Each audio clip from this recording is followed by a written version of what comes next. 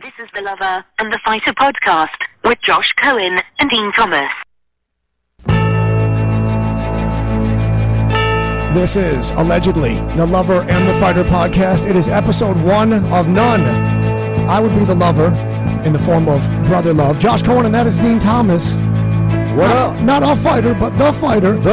Literally just got off the radio moments ago, and now you come for your third job of the day. You're that busy. I'm that busy, man. It's tough work, but listen, I love what I'm doing. That's all that matters in life. We got 5 rounds and hopefully time enough to get them all in. Let's begin with last Saturday night, UFC 261. You were cage side for it all, and we will begin as we go 5 minutes on this first round with what the hell happened with Jake Paul, DC, and you. What the hell was that all about? No, so they had beef on Twitter. Between Jake Paul and DC. DC was kind of standing up for Tyron Woodley and Ben Askren. Mm-hmm. So Jake Paul went in on DC. So at the event, DC and Jake Paul they crossed paths, and DC confronted him. He ran up on him like DC ain't the one to play with. From what I understand, right. Like back in the day, he would have just straight up slapped him. So he went up to Jake Paul and just told him. So you and DC kind of bonded on Friday when you did the weigh-in show together. Yeah. Prior to that, you never really hung out that much. No, we never really. I mean, I've known him throughout the circuit, but we never hung out. You knew each other, yeah, and you were friendly, but it wasn't like you became on Friday when you did the weigh-in show. Right. So you are cage side because you're doing your first debut as an in-fight analyst,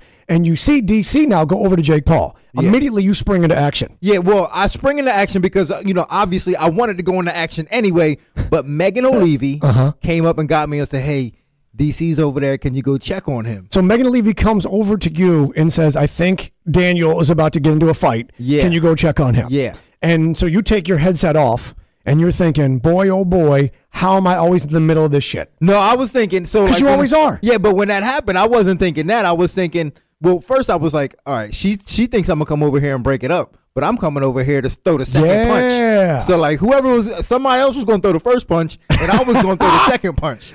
Headline Dean Thomas, the radio show that Dean and I do every day, Monday through Friday on ESPN 106.3 in South Florida. We often talk about Dean Thomas being Dean. Headlines, Thomas, because you have a history of either being in the headlines, finding your way into the headlines, or making the headlines about you. I don't know what it is, man, but for whatever reason, I find a way to get in the middle of everything. Somehow, like it always can wrap back around to me. I don't know what it is that I do, but the universe rewards me for this. The headlines are like crack cocaine, and you are like Pookie in the movie New Jack City. I am. The shit just keeps calling me, man. Calling me, man. It keeps calling me. You just get drawn to it. I don't know why it happens, but I'm always in the middle of all the controversy. 15,500 eyes all now draw. Actually, 31,000 eyes. 15,500 pairs all looking at your direction. Daniel Cormier, Jake Paul, his bodyguards. And you're thinking to yourself, ooh, these cameras are rolling. I'm going to make some Instagram stories. Yeah, well, not at first. Not at first. And that was a little bit later. But first I wanted to make sure that, nothing happened. Like I didn't want dude to swing on DC and me and him, me not, because I got a longer reach than DC. Is that right? Yeah. So I wanted to make sure, like if he swung on DC, that I was within reach lane, range to hit him back. So why do you say that Daniel Cormier has arms like a dinosaur in Jurassic Park? Yeah, he's like a T-Rex. He got T-Rex arms. He got T-Rex arms. Not much on reach. He don't got the reach I got. Right. So like if he got swung on, I was ready to swing back. And as you and I discussed on the radio show that we do daily, if I were there and I canceled my credentials because I had to be in Miami Beach for World Polo League, if I were there, I would have been up behind you and I would have shoved you into Jake Paul to get it started. Yeah, that would have been fabulous. Fight. Yeah, but it's crazy because like when it first happened, like not everybody knew what was going on, but you always could tell that something is going on because there's always this energy. And you can feel the energy, but then when it really popped off, that's when like everybody started looking. Breaking into percentages for me, Dean Thomas. What percentage of you is looking out for DC and protecting him, and what percent of you is wanting a little attention and to get on some Instagrams and get a little spotlight? It was at least 50-50. All right, let's go 40% protect Daniel, 60% headlines for you. Yeah, let's go 40-60. All right, let's go to round number 2. And let's get into the fights, actually, of the night. Randy Brown and Cowboy Oliveira. This was a one-arm triangle choke.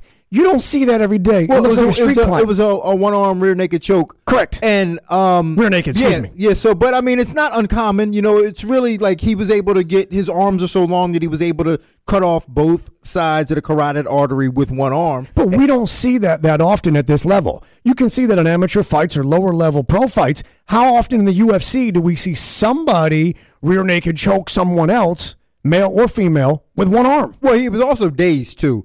So we got to take into account that he had got hit with a right hand prior to that. So he didn't have all his wits about him to be able to stop it. Plus, what Randy Brown did so brilliantly was that he put his head where his other arm would be. So his head served as the other arm. So he's using his head position. Yes, his head position. Yes, his head position was where the other arm would normally be. How many casual fans had never seen that before? How many casual? I mean, the UFC's exploded in the last couple of years, so you got lots of folks watching because there's the excitement of this card. There's the excitement. A lot of folks got interested in Jorge Masvidal. They think that he's the overnight sensation. They have no idea he's been doing this for 19 years. Mm-hmm. How many casuals were like, wait a second, you could actually do that with one arm? Yeah, I would probably say 60% of the people watching was probably looking and thinking, oh, he's only got one arm there, so he can't do it. But then when it happened, they probably looked at him and said, oh, I can't believe he tapped to a one-arm choke. It's not the one arm. You have been in the fights, coaching, cornering, and broadcasting throughout the entire pandemic. Fans left, remember, after Brazil last year, late March, and then it was it. It was silent. Apex, and then, of course, the Fight Island. What did it feel like energy-wise, to be in the arena and there to be a sold-out crowd to be that loud? It had to feel unlike any of them had before because you'd never been without them before. Yeah, I mean, it was crazy. You know what the craziest part was? That you could tell when somebody famous walked in because everybody erupted. Like when Joe Rogan walked in, like the whole place went nuts. And that's a very Joe Rogan crowd. Yeah. Because they don't want to wear masks and they don't want to get shots. Right. And they want to believe, the Joe Rogan experience. Yeah, so like he walks in and then the crowd erupts and he puts both of his arms up in the air like he just scored the winning touchdown in the Super Bowl. Like he's Russell Crowe in Gladiator. Yeah, he just puts his arms up. Goes, yeah, I mean it was pretty bizarre. When Dana walked in, it went crazy. Yeah. So when the people walked in, man, you could hear the crowd. So I had a theory when we were going fanless, and you were there to actually witness, as we just discussed. You were coaching, you were cornering, you were broadcasting. I had reason to believe that maybe no crowd might be a great equalizer, where it may give some underdogs a better chance, where some of the stars, in particular the Conor McGregor types of the world that feed off the crowd, wouldn't have that flow, wouldn't have that vibe. What did you find to be the case? I found to be the case. Like if you look at the first couple fights of the night, they were very fast early, and that was because of the crowd. Right. You could see some of the earlier fights, especially there were a lot of debut fights. They came out guns blazing to try to appease because they got emotional. Yeah, they got emotional. They're playing to the crowd. They were playing to the crowd, and that wouldn't have happened at the Apex. So like early on, you could see it. But then later on, as the fighters got a little bit more experience that we're used to it, so if you look at if you compare the first fight with the last fight, like Usman was very composed and poised. Always. But the first fight, I mean, those two girls were just going at it. Yeah. Yeah. They were scrapping. Yeah. Yeah.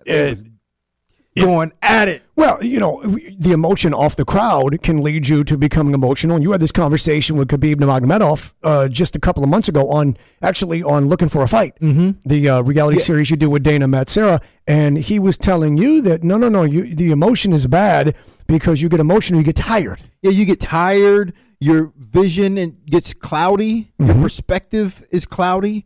You don't make good decisions, or your decisions are a little bit late. Yeah, so you have to be able to keep your wits about you so your timing is right, so that you can see properly. All right, let's move on quickly then to the dead feet of Jimmy Crute in the Anthony Smith fight. We saw a kick, and then we saw a dude unable to stand on his leg, and his foot was sideways, and it wasn't a break. This is a nerve issue. Yeah, it was a nerve issue, and it's rare that you ever see things like that. The only time I've ever seen that in another fight, it was with an arm, and Seth Petrozelli got kicked in the arm, and his arm went dead. But it's not. I've never seen, and he had to stop the fight. He tapped out. Really? Yeah, but I've never seen it happen from a leg like that, and the guy continued to keep fighting and try to hide it as the round ended. Yeah, he wanted to hide it so he can keep fighting. But you know what? I think that was the right call to call that fight because he couldn't continue. That was the best part, is the fact that he's thinking, "Hey, nobody knows that my foot is dead. Yeah. No one recognizes I can't stand on my goddamn foot." Yeah, and then they try to start the second round. I'm fine. He's dragging his foot. Yeah, he's dragging his foot. He's limping. It's like he almost missed the ground a few times when he tried to step down. This ain't working. Yeah. This ain't working. Let's move on to round number 3.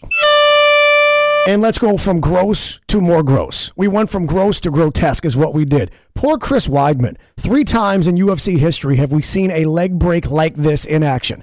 2 of the 3 times, it was Chris Weidman given to Anderson Silva 2013 and receiving as a result of trying to give just on Saturday night. What in the world, Dean Thomas? The sound that made, more than even what it looked like. Immediately watching from a hotel room on my phone, the sound of it, I knew something was very, very wrong. What did you know when? Well, I knew from the sound too. So like I was watching the fight. And as soon as I saw the kick and I saw his leg fold, my body automatically shut off and I turned my head away and I never looked back up. And when they kept playing the replay, I never looked up. So I only saw that one little piece of it. I never saw any more of it. What did the crowd sound like when they realized? Because immediately they didn't, but then they did. And the sound that was made by the crowd when they showed the replay, that was something we'd not heard. Yeah, so the crowd really realized it on the replay because when they said, we're going to play it again. And I could hear John Anik say, hey, we're going to play it again. And I didn't look up. And that's coming through your headphones? Yeah, it's coming through my headphones. Okay. So then I didn't look up. I was just watching the crowd's reaction.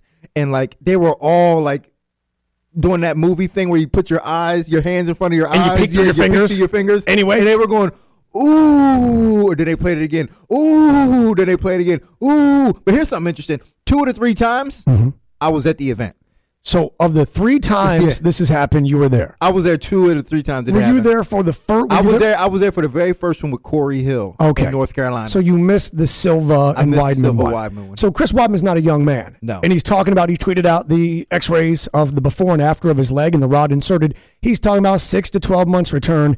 Can he return from something like this, and can he fight at a level that he did prior? See, I'm very cynical about guys returning from injuries like this. Cynical or skeptical? Skeptical. Okay. So I don't know if he can return from this. You know, he's not a young guy. He had lost like 4 of his last 5 fights. Right. And I don't think he can return from it. So if you were to ask me to put money on, that's a bad injury. Yeah, it's a bad injury. He's looking at 8 months before he can walk. Psychologically more damaging or physically structure-wise, regardless of how tough you are mentally. Psychologically, you've got to think about getting kicked or being kicked and not wanting that. And I know you'll get past some of that while training and with your training and sparring partner and such, but which is more difficult, the physical actualities or the mental idea of, I don't want to stand on this leg and have you guys kicking it or try to kick with it? Yeah, I mean, you got to think about it like this. Like Anderson Silva was able to come back, but he's a striker by trade. Right. You know, Weidman is not a striker by trade. In fact, he wanted to get away from striking as much as he could so that he could wrestle more. The fact that this has happened to him, I don't think he'll be able to stand in front of anybody without thinking about it and being concerned with it. When you tore your knee apart, and you tore your knee badly, what'd you tear? My meniscus. Okay. That was a tough injury. That was a tough rehab process back. Getting back on the mat, getting back in there before you even step into the cage. Psychologically, did you question yourself? Do I want to keep doing this? Is it worth the pain? Does that enter into your equation? Or were you all full steam ahead? I was full steam ahead, but I knew that I had to adjust. So you're tougher than Chris Weidman is what you're trying to say. So you're talking all this shit about Weidman. No. So you're tougher. You're tougher than Silva too. No. I'm playing. They know I'm playing. I had to adjust my game, but that's my point. Chris Weidman can't adjust his game. Like you have to start on your feet. Right. Somebody's going to kick your leg. Right. You wonder if Jimmy Crute's going to try and start now just down on the mat. Yeah. I mean, he doesn't want to try and stand anymore. We got to speed it up because of time constraints. I know the clock doesn't add up, but we're going to go right to round number 4. Little mystery there for you. Rose and the champ. Talk about sounds being made. Talk about an arena erupting. First of all, let's get real on this for a moment. I have reason to believe that Jacksonville, Florida crowd was very much rooting and cheering and celebrating a Chinese champion being knocked unconscious more than they were the Rose comeback and the great story that is. There seemed to be, in this era right now, in this COVID world where we see Asian hate crime, tell me that I'm not wrong, that the crowd clearly wanted to see a Chinese champion rendered unconscious. Yeah, they unfairly painted this veil on her as this monster. Unreal. Yeah, so I think that was certainly the case, and Rose didn't help with her statements. So, you know, and Rose is my favorite fighter, so I'm not coming down on her, but I just think what she did was a bit irresponsible prior to the fight to get kind of more hate. She was fueling the fire. Yeah, she was fueling the fire. So, like, yeah, I think that people were really looking forward to seeing Weili Zhang lose her title. That was a minus 205 favorite with a plus 180-ish on the comeback. So not a major upset. But what we had seen from the champion prior, it was slightly of a surprising of result, particularly that it went down that way. She just got flat caught. Yeah, I mean, she got caught. I mean, she got set up and caught. Like, I mean, that was a very, she took the bait. Yeah, that was a very deliberate strike. Like, Rose was moving in and out, looking down, and then she took the bait. Now, Weili Zhang never had the best defense anyway, and I know they took advantage of that. I just thought that she would be tough enough to take Rose's shot. She obviously wasn't, and she had to pay for it. Was that fight stopped too soon? No, it wasn't. That fight was stopped right when it should have been stopped. Who was that? Keith Peterson that was on that fight? Keith Peterson. It was stopped when it should have been. We've seen some of these title fights go longer, though, out of the idea of, well, folks bought this pay-per-view, and this is what they came for, maybe a little longer. That one seemed to stop, as you said, right when it was supposed to. Some argue a little early. Yeah, it's like I haven't heard much argument about it being a little early. And again, that might have to do with the bias that we have. That they wanted her to lose anyway. Sure. So if you got the result they wanted. Yeah, you got the result. Let's move on. The crowd's reaction, more celebrating Rose and an incredible comeback story, or that the Chinese champion was knocked unconscious? I think initially when it first happened, I think that the visual of watching the Chinese girl fall was like they were celebrating that. But then when you get Rose's story behind it, then you go, okay, I'm rooting more so for Rose than the demise of Weili Zhang. I'm not here to preach to anybody, but I like to celebrate accomplishment more than, taunt and or try to have political overtones as such, but that may be the case. Because of time constraints, we'll pretend that was 5 minutes. And we'll get to the fifth and final round of this Lover and the Fighter podcast, episode 1. Brother Love, Josh Cohen, that's me. Dean Thomas, that is he. You can figure out who's the lover and who's the fighter, clearly. And in the main event of the evening, it was Kamaru Usman extending this remarkable and record-setting welterweight win streak, and Jorge Masvidal, who had the come-up of nobody's business in 2019. No one had a come-up year like Jorge Masvidal did. Financially, status, celebrity, you name it. This was obviously the rematch of the 6-day short notice from last summer. This was an outcome I don't think anyone expected. We expected Usman to win, but you're talking about grinding out a win. We're talking about a 5th round decision. How shocked were you that right hand came and spun Jorge Masvidal around, knocking him out? Yeah, I mean, I think everybody was shocked. I mean, when it happened, we couldn't believe what we were watching. Like, I couldn't believe my eyes. Yeah, corkscrewed. Yeah, I mean, he totally spun around like Popeye. I was just going to say it was a Popeye cartoon. Yeah, he spun him around, and like nobody saw it coming. And I mean, when you look at the replay of what Usman did, I mean, it was just brilliant technique. The setup, the execution, brilliant technique. And, Masvidal just wasn't ready for that. He's lapping the division. Obviously, his win streak in the welterweight division unparalleled. He's going for the all-time win streak in UFC history, but he's lapping the division. What fights make sense? Colby Covington, a rematch does, because that went to the final minute of the 5th round. And then your boy Khabib. Yeah, that could make sense. That would make sense if Khabib wanted to come back. I doubt he would, but I think the Covington fight will happen. It does make sense. It will happen. I'm going to disagree with you, and here's why. I'm going to disagree with you. Khabib wouldn't fight Conor because he wouldn't want to give him that attention, wouldn't want to give him that love, want to give him that money. Khabib might fight Kamaru Usman because he's a respectful champion. He's respectful of the sport and the game and of his opponents. And I don't think Usman would be someone that would rub Khabib wrong in the sense of, you're an opportunist. You're social climbing or using me for this fight. This may be a case of, you're the best in this, in record set, and I've got good reason now to challenge myself against. See, but here's the thing, though, is I think they're such good friends that he wouldn't even... He wouldn't do it. And if he was still active, I think that he would have took the fight, but I don't think he would come out of retirement to fight him. So what's left? Colby and who? Colby, Wonderboy, if Wonderboy gets past Gilbert Burns. Really? Mm-hmm. To come back around. Well, now he's really circled the division if that's the case and lapped him. So, I mean, I think that's what they're looking for. I think they think Wonderboy is going to get past Gilbert Burns. All right. And that's the only fight you can see for Kamaru Usman. Yep. All right.